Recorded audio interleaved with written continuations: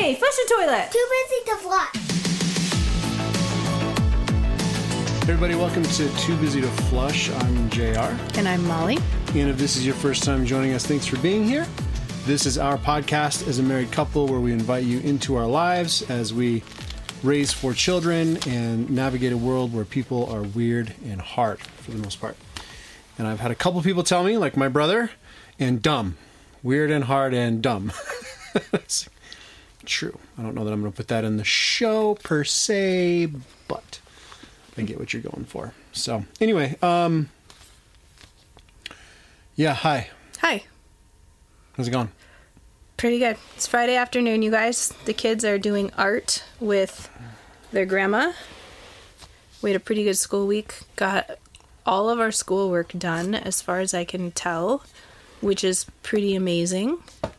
And the kids actually really buckled down this week and did stuff without a lot of chasing around, which was nice. Our lives were so chaotic all of October that I feel like we needed a reset in order to just have kids who could focus sitting down at a table for having a week where life is just normal. Life is normal. Like for me anyway, for having a week where I can like get into the studio and actually get some work done on a Monday through Friday basis and be like, no, I could go out and work on that in the yard, but I'm not going to because I'm going to save that for the weekend, has been just delightful. But I'll tell you what, and I know I've told you this already, but our listeners don't know, this daylight savings time messed me up.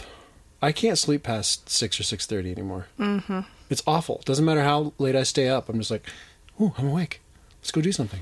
Yeah. I heard the other day that because of how it messes with people's circadian rhythms, incidences of stroke and cardiac events, both in the spring and the fall, go up. Because your body so depends on the regularity of your circadian rhythm that the struggle is real. And I don't know when you recover, but there's something like a 25% increase of emergency room visits, not from like alcohol related things and things like that, but from nervous system and circulatory system issues related to just having to reset your clock, your body clock by an hour in either direction, which is pretty crazy. And also, I know there are people who are diehard fans of how we get the extra daylight, and there are people who are diehard fans just because of the fact that they hate changing their clocks and screwing with their schedules and stuff. But there's also a scientific argument for not messing with how our bodies function. Speaking of time, I learned this week through the kids at school, do you know how our time zones, we've got Eastern Standard Time, Central Standard Time, Mountain Standard Time, and Pacific Standard Time, that S. Do you know where that came from and how the time zones developed? No. I will give you a very quick rundown. I didn't know the history of time zones either, but this is going to be a shout out to our friend Sam, who is a train guy, because it was the railroads that required the need for time zones. And it was a railroad engineer, a Canadian railroad engineer, who actually invented the standardized time that we use today. So in the 1870s, the Transcontinental Railroad was completed. And then shortly thereafter, which was a crazy feat, like 20,000 people worked on building a railroad from the east to the west and the west to the east. And it went from a journey of several months by stagecoach or by boat all the way around the tip of South America to go from the East Coast to the West Coast to a 5-day train trip.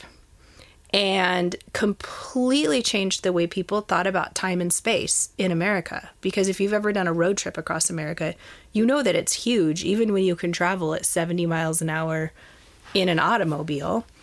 And so we went from riding by as fast as a horse could go is the fastest you could go across the country to a railroad, which also increased. So it increased the speed, it increased the numbers of people who were going back and forth across the country, and it increased the number of goods that were being shipped back and forth across the country, which meant that our economy was able to grow. With the number of people going from city to city, before that, time was set. You know, each city had its big clock tower, and noon was when the sun was the highest in the sky in that city. So noon for New York City was a little bit different than noon for Boston.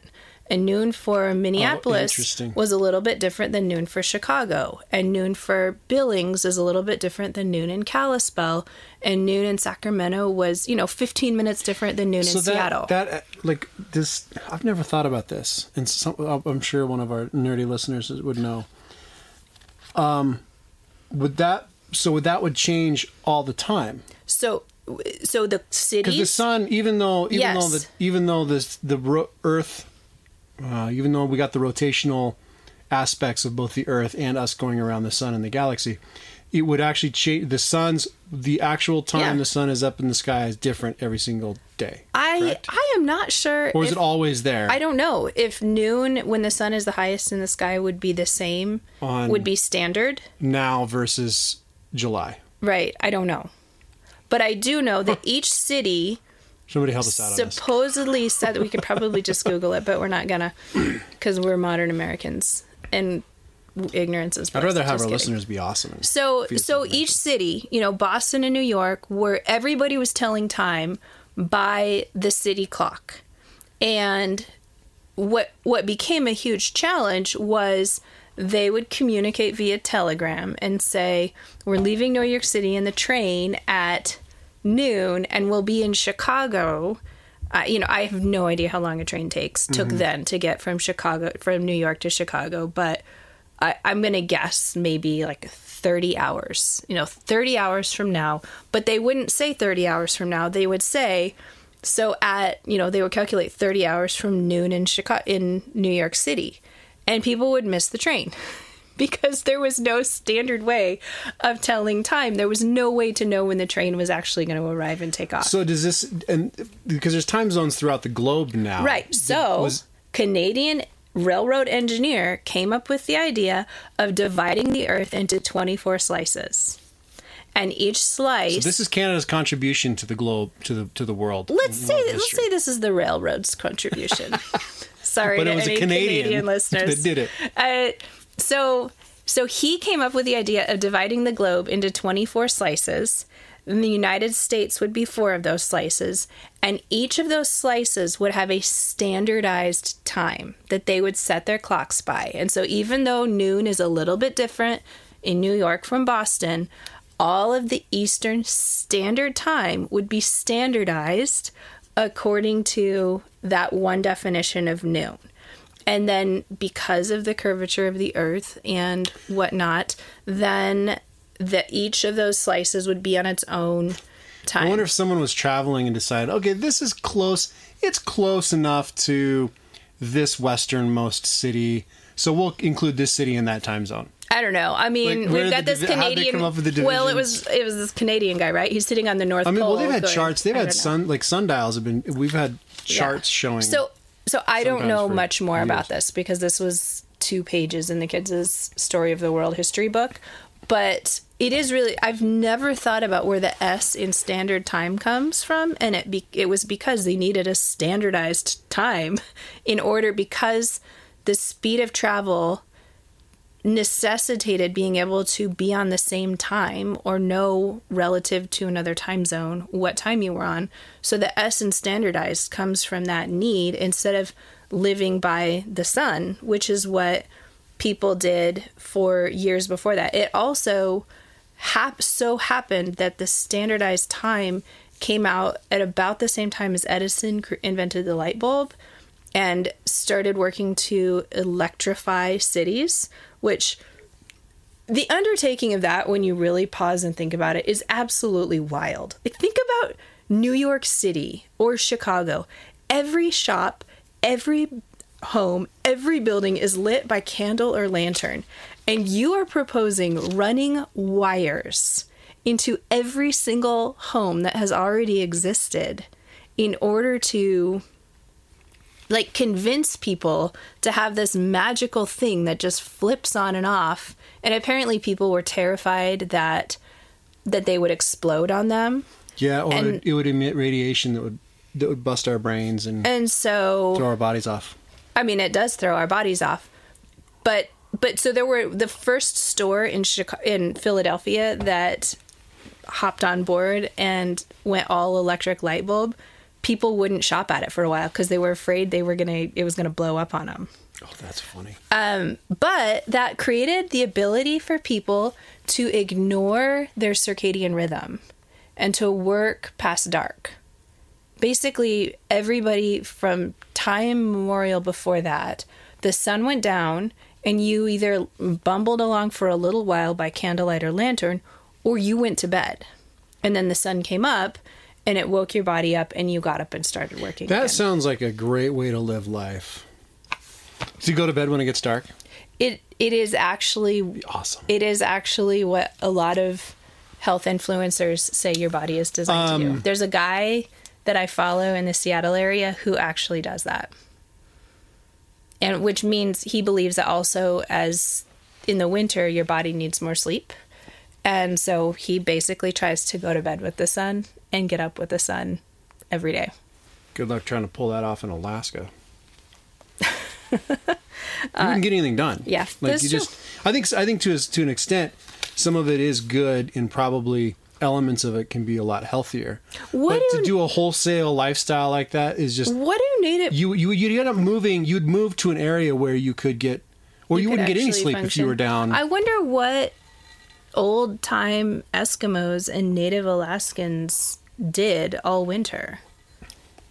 I mean, they still had to hunt for food and stuff in the couple hours of daylight that they had, but I'm curious what life looked like because people have lived in the Arctic Circle for ages. Yeah, I don't think it was that many though. That's true, but I wonder what they did all day in the dark. You would live somewhere where life is easier and you could get more done or something like that. Like some of these things make sense, and then it's like you think about how you would function. It's like, well, actually, you wouldn't continue to choose to live there. I mean, how many people started homesteads? How many of them moved south? I don't know either, but how many people started homesteads and like, this is hard, I can go live in the city instead. Yeah, there were a lot of people that went home. Yeah. So anyway, that was not on my list of things to discuss today. You guys, last night we were getting ready for bed, and I'd had something run through my head like twice yesterday.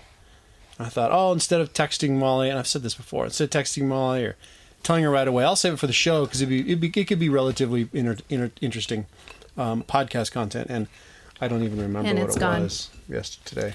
Okay, I'm going to run through a laundry list of things, and then I'm going to go turn the oven on to bake the rolls that I'm making. But you're coming back, right? Yes, I literally am going to go... Just in case people are like, wait, she's leaving? I'm not going to listen to the show anymore.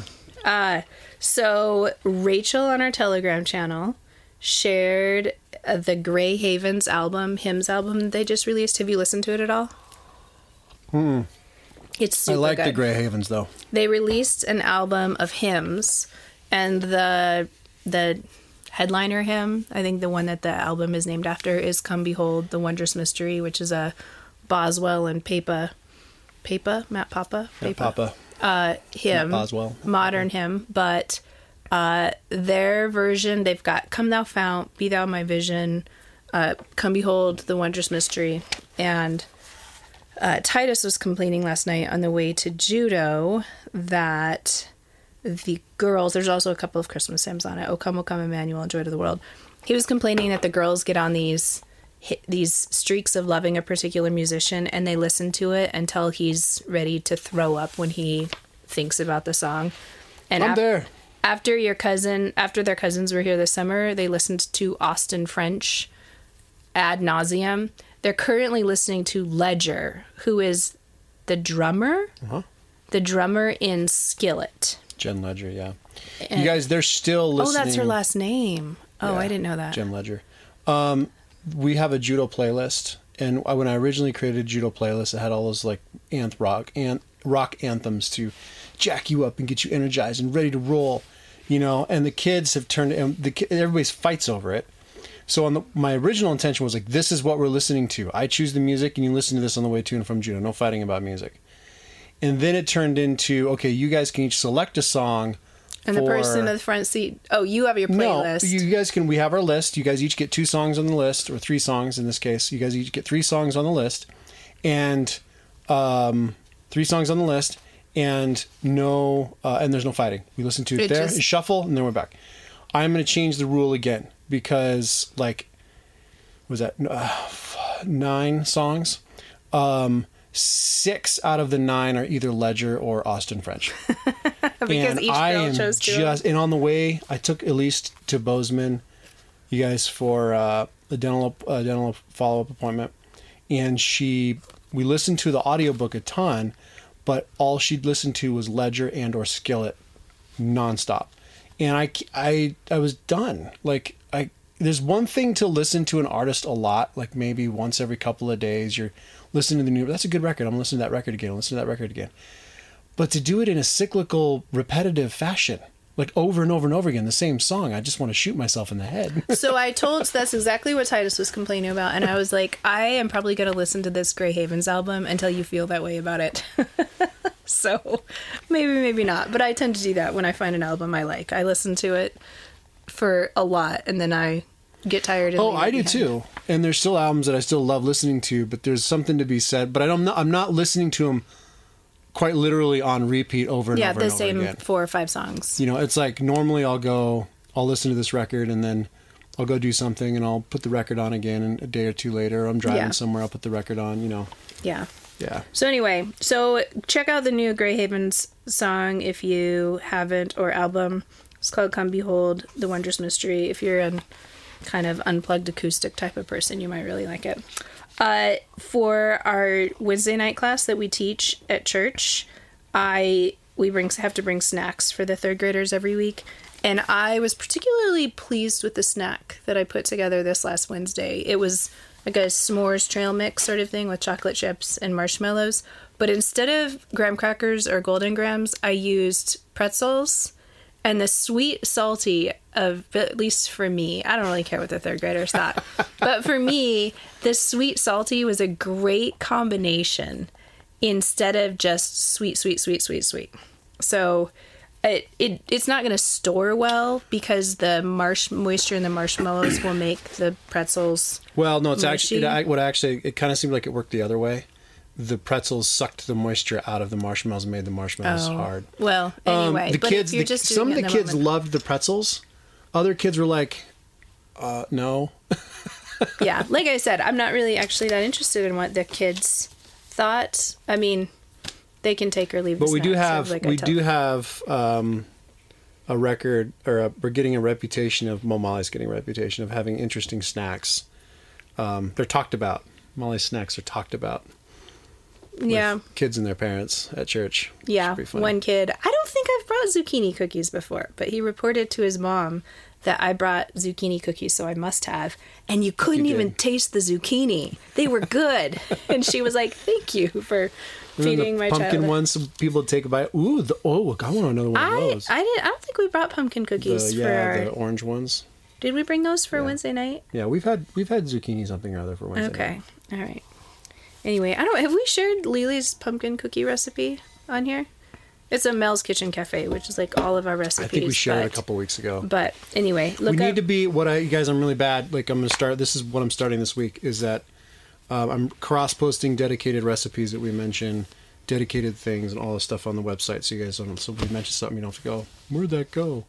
Molly what were you poking around for the other day? A sermon. You were trying to find a sermon we mentioned. The sermon link. And it wasn't. Well, the reason you didn't link the sermon is because it's not on their website. It's only on Apple Podcasts. Oh. Well, maybe that's not the reason, but that's actually the true. So I actually hold that thought about that sermon because in looking for it, I clicked on the church's website. I was like, well, I don't know, maybe because it's an interesting model at this church that we visited on our way home from Fairmont and the Top House concert in September.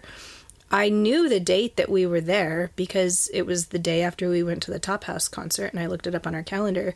And the pastors, there's 2 lead pastors, and they alternate preaching each week, but they don't preach the same series. They preach different series. And so I'm not sure what the other pastor, the pastor we heard is preaching through the book of Revelation, and the other pastor is preaching through, say, Ephesians. I don't think he is right now, but that's one that I saw on their website. So normally you'd get a Revelation sermon, an Ephesians sermon, Revelation, Ephesians, Revelation, Ephesians. But in this particular case, the pastor we heard preached 3 weeks in a row, and the one that we were there for wasn't on their website. So, but I was like, well, I don't know, maybe they labeled the date wrong. So I clicked on a different one and wanted to listen far enough into it to see if I recognized it. And by the time I knew that I didn't recognize it, I was so hooked, I had to finish the sermon anyway. And I'm going to pause right there and go turn the oven on for my Hawaiian rolls that I'm baking for dinner tonight. Okay, the next pause is in 10 minutes when the oven is hot enough for me to go put the rolls in. But then I have to do an egg wash on them so they're shiny on the top. You're cute. So anyway, so I listened to this sermon on the book of Revelation, and I will have JR link it in the show notes if I can remember to send it to him after we're done. But golly, he is just such a good preacher, and he's preaching Revelation in such a relevant way. A friend of mine sent me a couple of sermons on Ecclesiastes that I need to go listen to, but then I think I'm going to try to listen to more of these Revelation sermons. But so the passage he's preaching on is where I think it's Revelation 9, and John is given this vision, and then he's told to eat this scroll, and he eats it, and it tastes good in his mouth, and then it is bitter in his stomach, and he doesn't explain that apparently in that passage. You get the explanation for it later. But one of the points, there were a couple of things that were really interesting that I took away from the sermon. One of the points was he referenced a pastor who had written a book, and I don't think he actually mentioned the name of it, so I can't follow up with that. You're just going to have to listen to the sermon and figure out if you know this book and pastor. But this pastor had written a book about how he had started toning down his preaching on God's wrath, as modern pastors do. I mean, not necessarily just modern. I mean, that's been happening for a long time, right? It is considered offensive. It is considered not welcoming.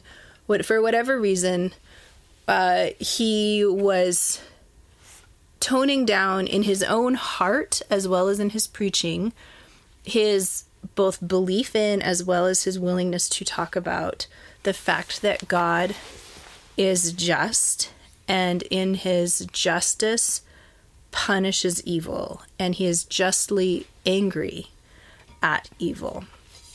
And what was super interesting was this pastor said, a couple of years later, I realized that I had become a very angry person myself.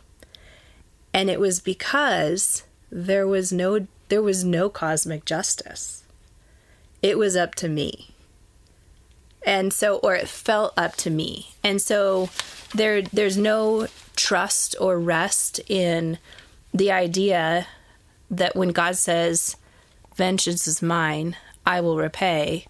First of all, he's promising that there is justice in the world.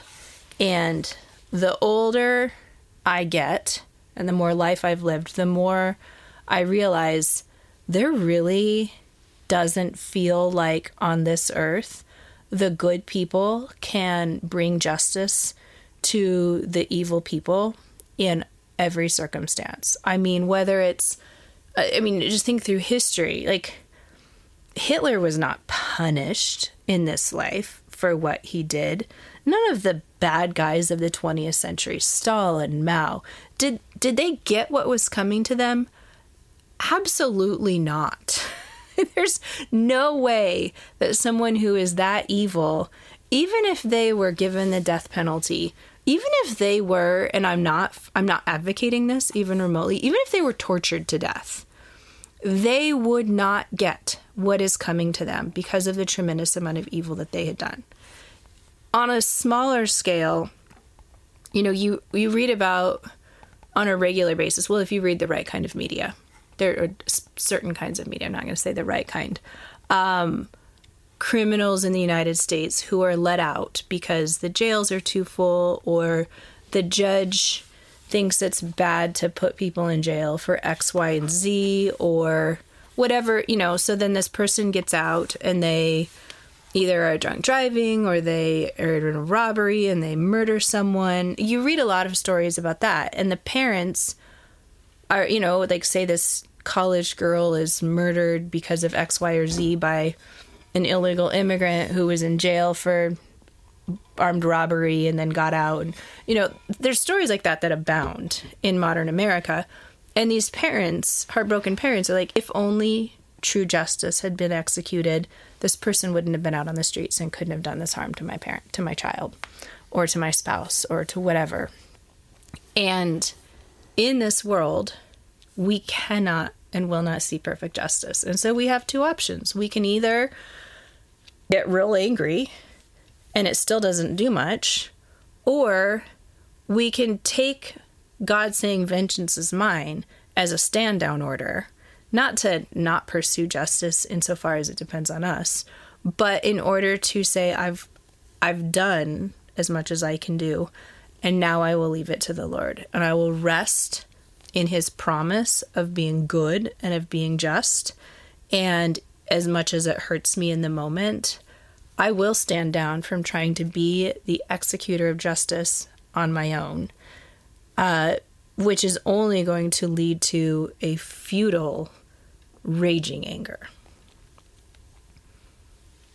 So I'd never really thought in those terms, though, before, that a progressive, and to hear it from somebody who was moving in the direction of being a progressive pastor, that he recognized that it made him a very angry person to not really trust that God was just. The pastor you listened to? No, the pastor I listened to was citing a book. He was citing a book that he had read. And I don't know what that book was. And I think I remember him bringing up that book in a different sermon, too. Yeah. That he referenced several books in this next sermon that I listened to. The other thing that was super interesting, so he's talking about what it means to eat this scroll. And he said, essentially, it means when you eat food, your body absorbs it and it becomes a vital part of who you are. So when God is commanding you, and he does this, I think in Ezekiel too, Brian, the pastor that was preaching, mentions the Old Testament context for this. But when God says, eat this word, he's saying, ingest this and make it so much a part of you that it changes who you are. So, we say you are what you eat, and Brian doesn't say this in the sermon, but like literally, when you eat food with certain nutrients, they become a part of your cellular structure in your body, and they influence you for good or for ill. So he's saying, take these words of mine, take the word, and Brian expands it to say the word of God, all of Scripture, consume it so much and so regularly that it becomes a part of every fiber of your being. And I did text you these statistics that he said one of the really interesting set of data points that he's come across recently is if you call yourself a Christian and you attend weekly or as weekly as possible worship services, your chance of divorce, now I'm going to actually look up the statistic I sent you because I can't remember exactly what the numbers were, and I know I sent it to you. You did. Okay. If you call yourself an evangelical Christian and you attend worship weekly, you are 35% less likely to divorce than a person who is purely secular. But, and this is the wild statistic, if you call yourself an evangelical Christian and you don't regularly attend worship services, then you are 20% more likely to divorce than somebody who is purely secular. So Brian said, so what we get from this is a little bit of religion is actually bad for you. You need to make it a part of who you are.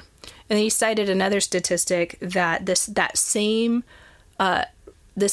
inverse proportion holds true for domestic violence. So if you call yourself an evangelical Christian and you attend weekly worship services, you are dramatically less likely to experience domestic violence.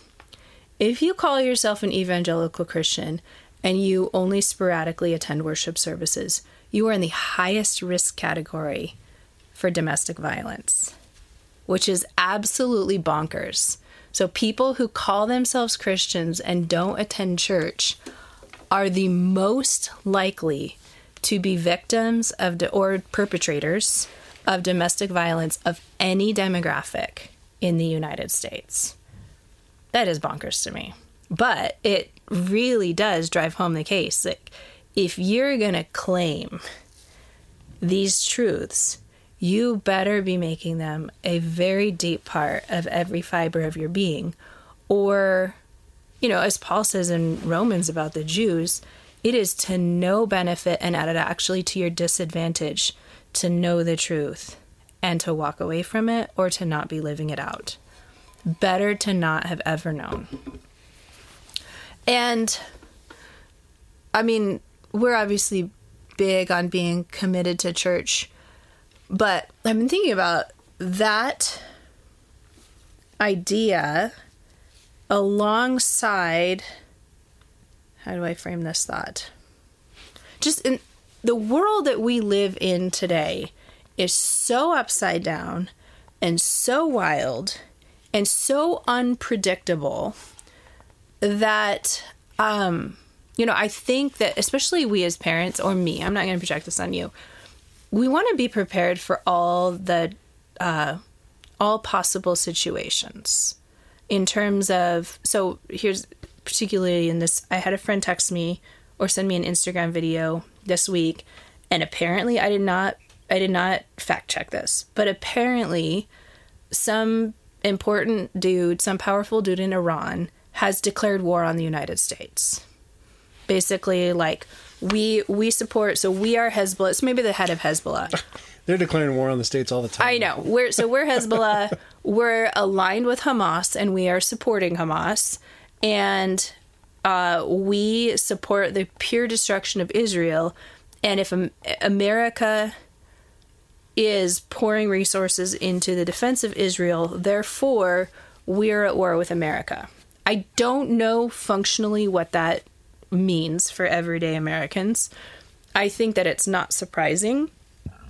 I also, quite frankly, have gone, think about, like, the way my worldview, I'm not going to say you, I'm not going to rope you into the tinfoil hat crazy, but the way my understanding of the way global politics work has evolved since we started this podcast in 2020. We started before COVID even started, and now news comes out that there's a lab in Montana that had the Wuhan virus a year before it escaped from the Wuhan lab.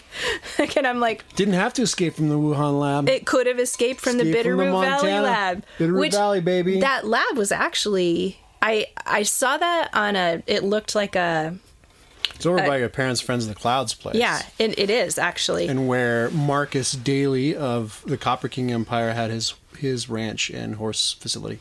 So, yeah, and I saw, it looked like a tabloid headline where I read it. Mm-hmm. And so I did some Googling, and they actually, it's a federal infectious disease research facility. And it was established because all of these people were, and I can't remember when this was, all of these people were getting sick from various things. with the same symptoms, and nobody knew what it was. And it turned out, I think it was Rocky Mountain spotted fever, which is a tick-borne disease. That's what you told me. And so that was discovered through this research facility. But now they, get viruses from all over and play with them for whatever godforsaken reason they think they need to do this. And anyway, so it was stuff like that, though. I'm like, well, of course they did. The fact that our federal government lied to us for 2 years before admitting this sort of thing very quietly is not surprising to me even remotely. The things that I now believe that our government is capable of after 3 years of looking more carefully at the government is not surprising to me at all.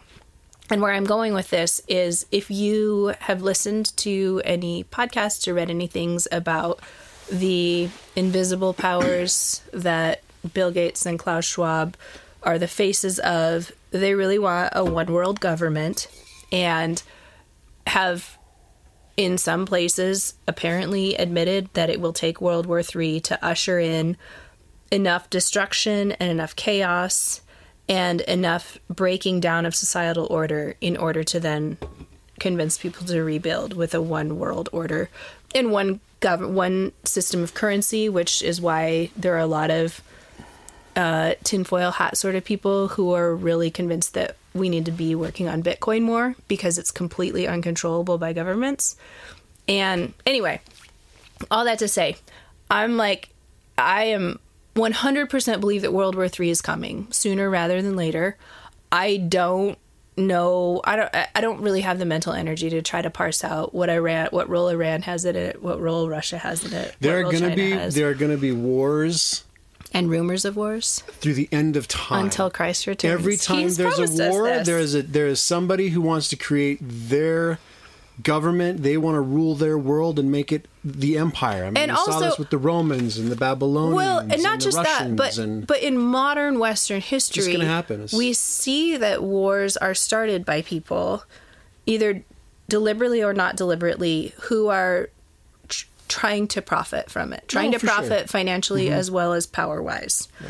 And so when I look at something like the Ukraine, having learned, like it seems like if you study the history of World War I, maybe American financiers like the Rockefellers stood to profit, and they actually did profit from the slave labor that the Jews in the Holocaust camps. I read something or watched something recently about the Rockefeller family heirs and stuff with Ukraine, and it made a lot of sense, but I don't remember what it was. Yeah. So anyway, all that to say, this sermon and the exhortation to eat this scroll was such a balm to my heart, because I was like, all I have to do is to make God's word such a part of my being, make that my primary focus in life, make that my primary focus in parenting, and not, I'm not saying to the exclusion of other things, but as we work, as we educate our kids, as we clean the house, as we listen to the same music over and over, are we shaping our minds in such a way that we're not angry because we believe that there is a God who is bigger than all the globalists out there, and he is just, and he will perfectly execute justice in his time. So we're not spinning around in anger, and we're not spinning around in fear, because we have this, to use your old show, Dead Reckoning, we are anchored. And whatever way the wind blows, which we have no idea what it will be. Whichever government comes into power and takes away our rights. Well, I mean, we're anchored, you guys. Yeah, well, I mean, truly, one of the things that's really interesting and unique about the geography of the United States is that we have not really, 9/11 was so shocking because war was brought to us. Other than some brief skirmishes a long time ago on the Mexico border and the Canadian border. Our only war on our land has been brother against brother. And if we can avoid that, what would happen next would be shocking, but I think China is, dreaming of this, would be a land invasion of the United States. I don't know how China thinks they can even... Or they outgun us by far right now. They are... Societally, they're a mess, though. Look at the silliness in our American military. We're just as bad. No, we're worse. They're very serious about their military machine. And also, there are crazy estimates, and I'm not even going to cite numbers other than to say some people think in the hundreds of thousands of jihadis who have flooded across the southern border and are embedded in cells across the United States. That I believe. So what I'm saying is we don't know what's going to happen. We don't know when. We don't know how crazy it's going to be. We don't know where. The United States is a really big place. What we do know is that God calls us to anchor ourselves in Him. And whatever happens, He will equip us to respond well because we have so thoroughly formed ourselves into understanding and knowing who He is and what He calls us to do in difficult, uncertain, scary, challenging times. So one final kind of theological thought I've been having this week is the Kids' hymn for the week was the Battle Hymn of the Republic, because it was written during the Civil War, and we just wrapped up the Civil War last week. And so I played it for them. I read the story of it. It was written by a woman. You'd say it's a Christian hymn? Have you never heard the Battle Hymn of the Republic? Oh, my eyes have seen the glory of the coming of the Lord. Yeah, I just kind of assumed it was a... Boy, talk about a meshing of church and state on that one. Yeah. Give it to the nationalists. Give it to the nationalists. Give it to the Christian nationalists. Okay, here's the really interesting thing. I'll let you get to your story. No, I mean, that's exactly it. That's exactly it, actually. Maybe we'll lose listeners over this. I have a gal. Don't care that much. So on that note, there's a gal that I follow who's an independent journalist, and she's trying to cover the presidential elections from an interesting perspective instead of mainstream media. And so she's done a number of things with RFK. She's gone to Trump insider things. I don't think she was a Democrat before 2020, I'm pretty sure. And now she's like, I just want to be a free thinker, and I want politics to actually be interesting and fun again, as well as to actually understand things from journalists. And so she gets crowdfunded to go places. Like she got crowdfunded to go to Gwyneth Paltrow's trial when she had the trial where she'd hit the guy skiing. And so this gal is like commenting on body language and Gwen's style in court and the other guy's style and body language. And she's hilarious and also very interesting to follow. Her Instagram handle, if you're wondering, is House Inhabit. HOUSE. Inhabit is one word? Well, it's all one word. Are you inhabiting something, or are you in a habit? I don't know. Good habit or bad habit? I don't know. Oh. But that's her Instagram handle. I have no idea the reason for it. I don't even remember why I started following her.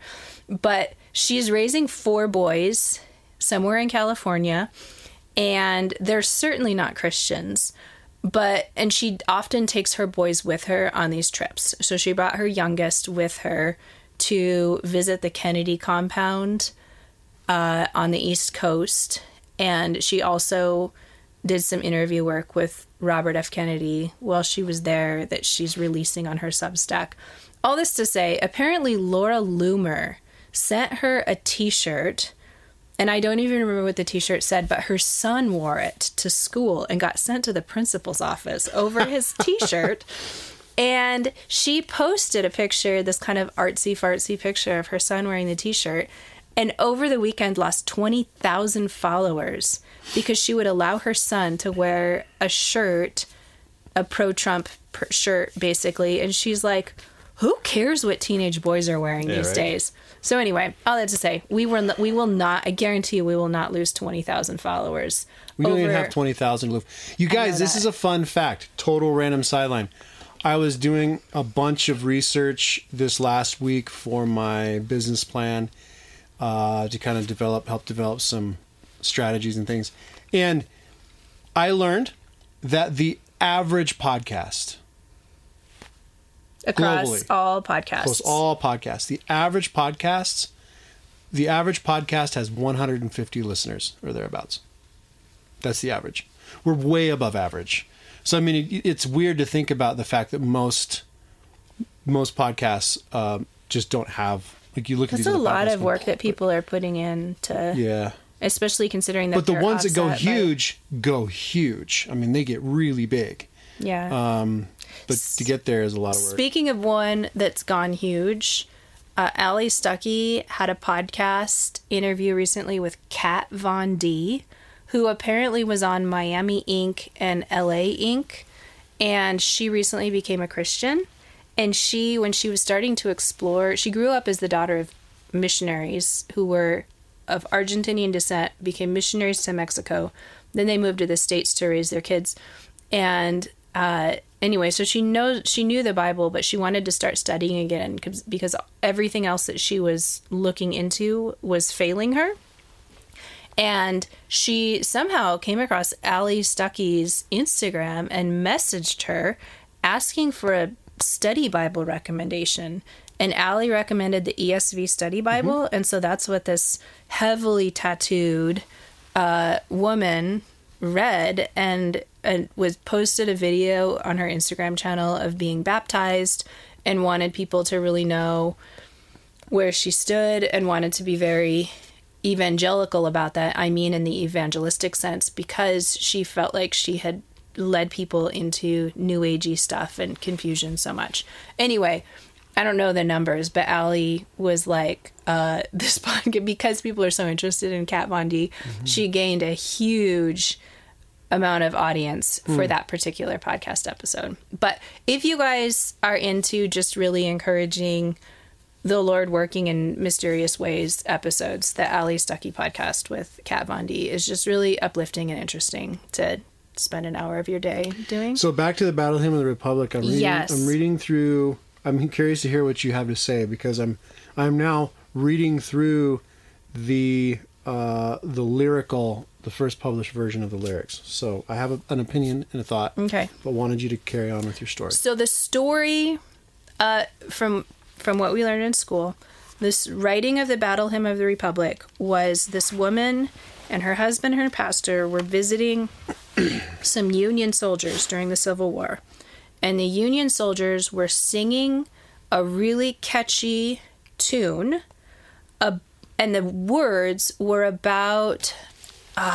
was it... Johnny something? Was it of John's body or... no, sorry, not John... John Brown's body. Yes. And I believe that had to do with like an abolitionist who was killed or something. Anyway, so it was kind of a Union. They were using the "Oh Brothers" tune and the "Glory Hallelujah" chorus. So they're singing this song about John Brown's body, and her pastor turns to her, if I understand the story correctly, and says, "Somebody needs to rewrite that catchy tune with better lyrics." And she thought about it. She went home. She woke up in the middle of the night with lyrics just pouring through her brain, picked up a piece of paper and a pencil and scratched out what essentially became the Battle Hymn of the Republic and was able to go back to sleep and sleep the rest of the way through the night. And so this has caught on, and even after 9/11, there was a prayer gathering, a national prayer thing where Billy Graham spoke, and like some choir of people, possibly a military choir, sang the Battle Hymn of the Republic with the understanding that there is evil, and America is God's instrument for bringing about justice against evil in the world. So even as recently as 2001, the Battle Hymn of the Republic has been used as a national rallying cry. Essentially, and this is where I'm going to go from stating facts to my opinion, essentially claiming that God is on the side of America because we are right. We are on the good side. And there is it is essentially synonymous to say when America goes to war, God is going to war against evil. And I don't know what the original lyrics are. I know after we listened to it and I played it for the kids, I had it in my head for like 4 or 5 days because it's a super catchy tune and the lyrics are indeed very inspiring feeling.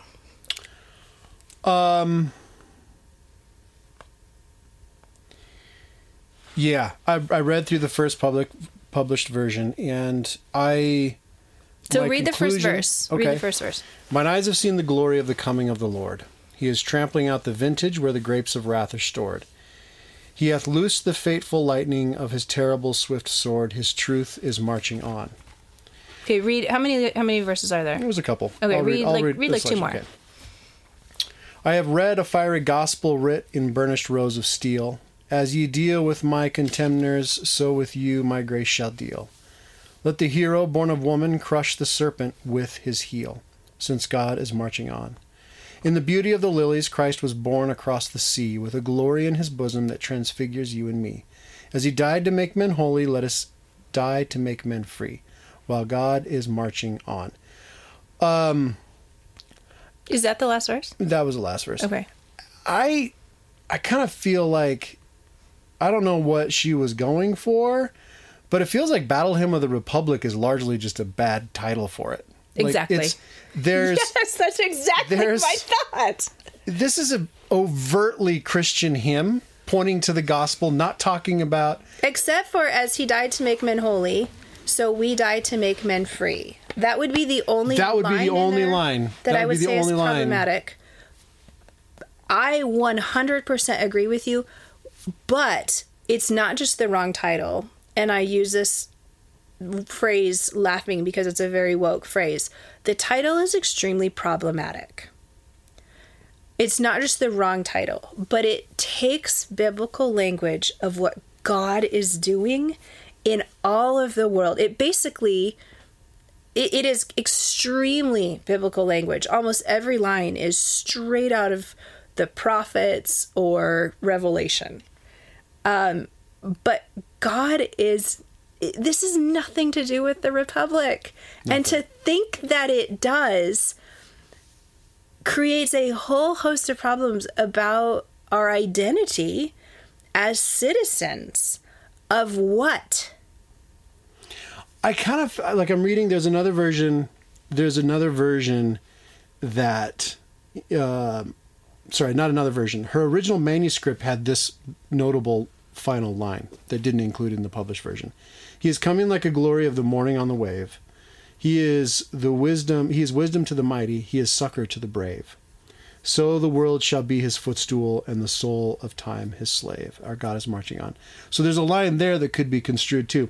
But I feel that one is actually fantastic. I feel a little bit like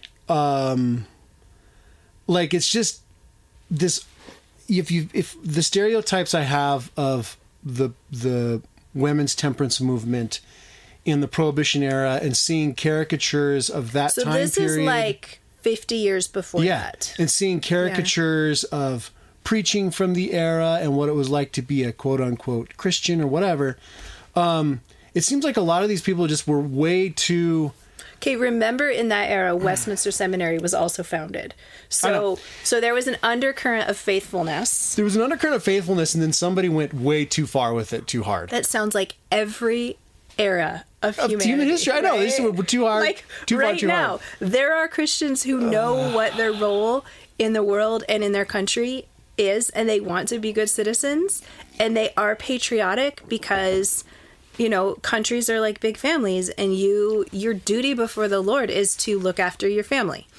The duty of a president is to look after the family, to protect the borders, because borders, I mean, Walt Whitman didn't mean this when he said good fences make good neighbors, but good borders do make good neighbors.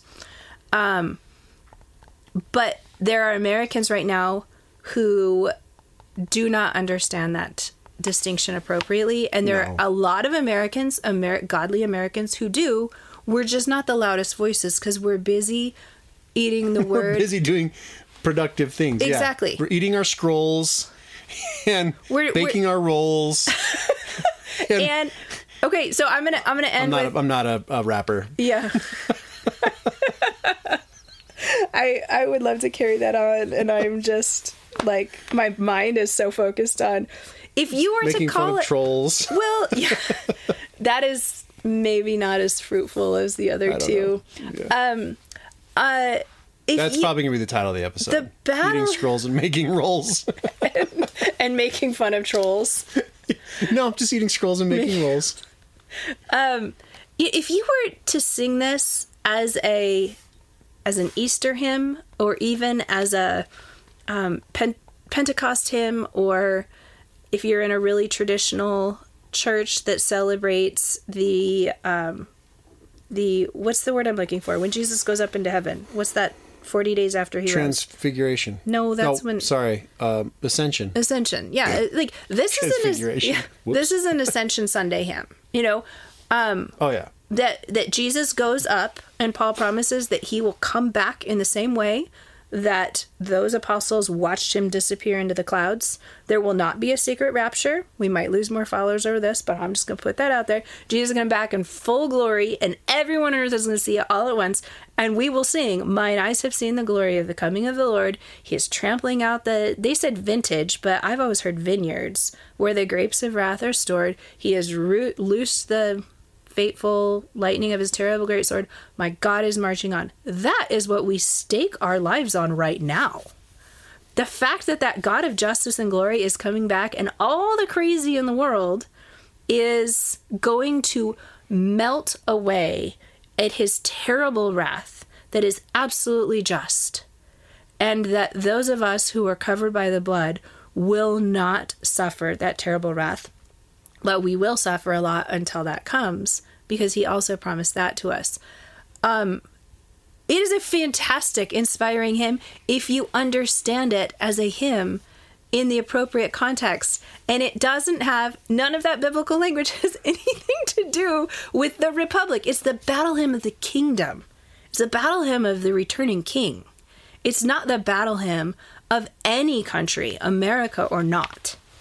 And so I just think it's so funny that you were like, great hymn, terrible title, because that's exactly the conclusion I came to. It took you about 30 seconds to come to that conclusion. It took me about 3 days of thinking about it to come to the same conclusion. But yeah, that's funny. With that, you guys, in 3 weeks, are having a Christmas open house at our house. Oh, yeah. Only for local Too Busy to Flush. No, I'm going to change. For any and every Too Busy to Flush fan. Because if you want to fly in, fly in. We It'd will. Be great. We Drive will over. even. We can find places for you to stay. Yeah, we will find housing for you if you want to come in from wherever you are. So we, on Saturday, December 16th, from, I think I settled on 3 to 7. Or whenever everybody leaves. No, I'm going to put up a sign that says, please leave by 8, so I can put my kids to bed. Or whenever, you know what? I'll move the party out to the shop. I was going to say, go play air hockey out in the shop. You have something coming from your eye right Yeah, there. I feel like my eyes, like I got punched or something over here, because it's just... Is it itchy or swollen? No, it's not itchy at all. It feels like it's bruised. Huh, maybe you did get punched in judo. It hurts. My eyes have been a little bit itchy for the last few days. It's called pink eye. And I have a cold, but because our kids at church talk about pink eye so much, I've been putting drops of silver in my eye just in case it is pink eye. Oh, I hate putting stuff in my eyes so much. I don't. I put contacts in every day, so it's not a big thing to put a drop of silver in each eye. I'm sure if I put contacts in every day, it'd be fine, but I don't. So anyway, back to what we were saying. If you don't know where we live, this is our way of getting RSVPs, so we know. I mean, maybe we only have, maybe, you know. Was it Deke here? Deke's in town. Mm-hmm. Yeah, he and his family are in town. There, you know, if all else fails, The Topes. your parents and my parents will be here That'll be because a good they time. listen. And we're not going to invite them anywhere except for when they listen to us here or on Telegram. So RSVP to us in whatever way you feel like, that JR will be able to share with you in just a minute. I'm thinking the menu, feel free to bring something to contribute. Our menu will be pumpkin chili that I've talked about on the show, sourdough bread, probably maybe Titus's famous cookie, maybe with some Christmas M&Ms on it. Might make some ginger beer, make a batch of homemade ginger beer, or a couple batches, maybe add some festive cranberry flavoring to some of them.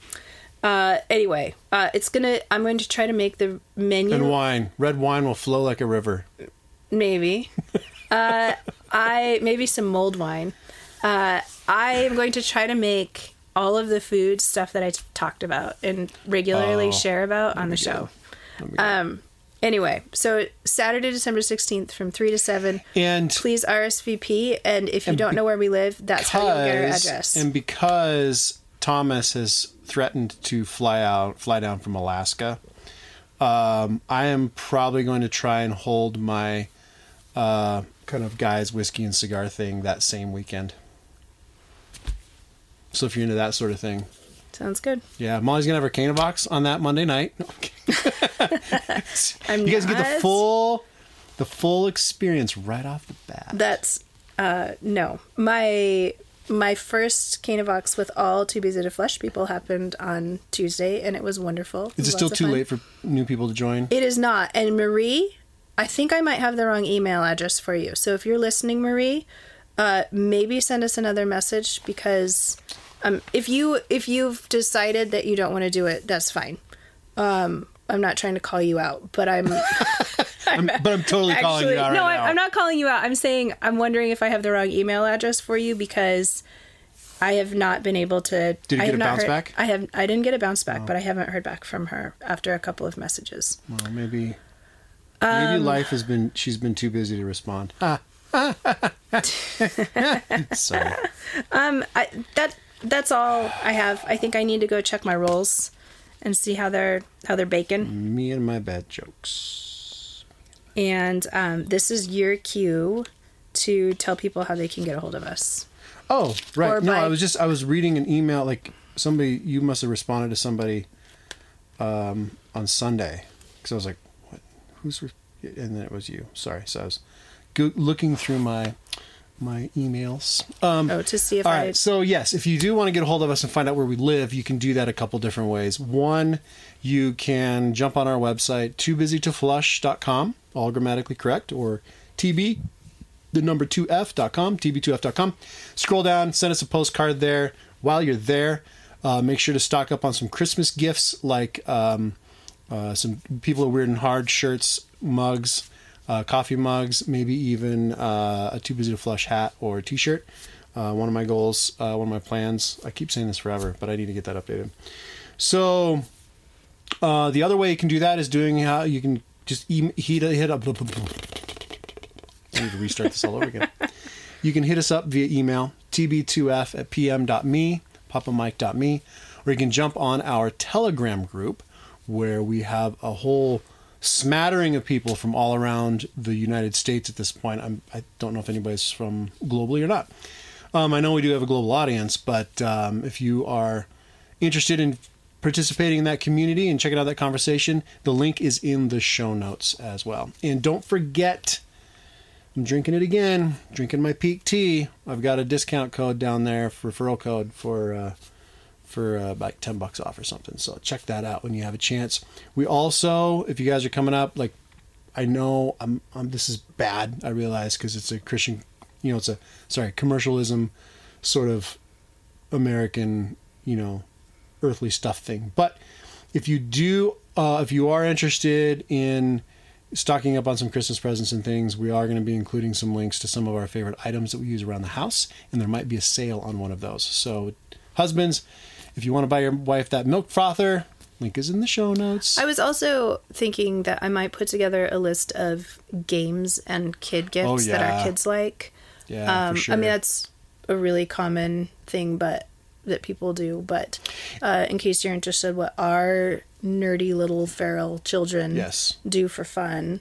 And it is most of it's all Amazon associate links, because we do make a little bit of money when you buy that stuff. We really appreciate it, because, all this takes time and money and energy.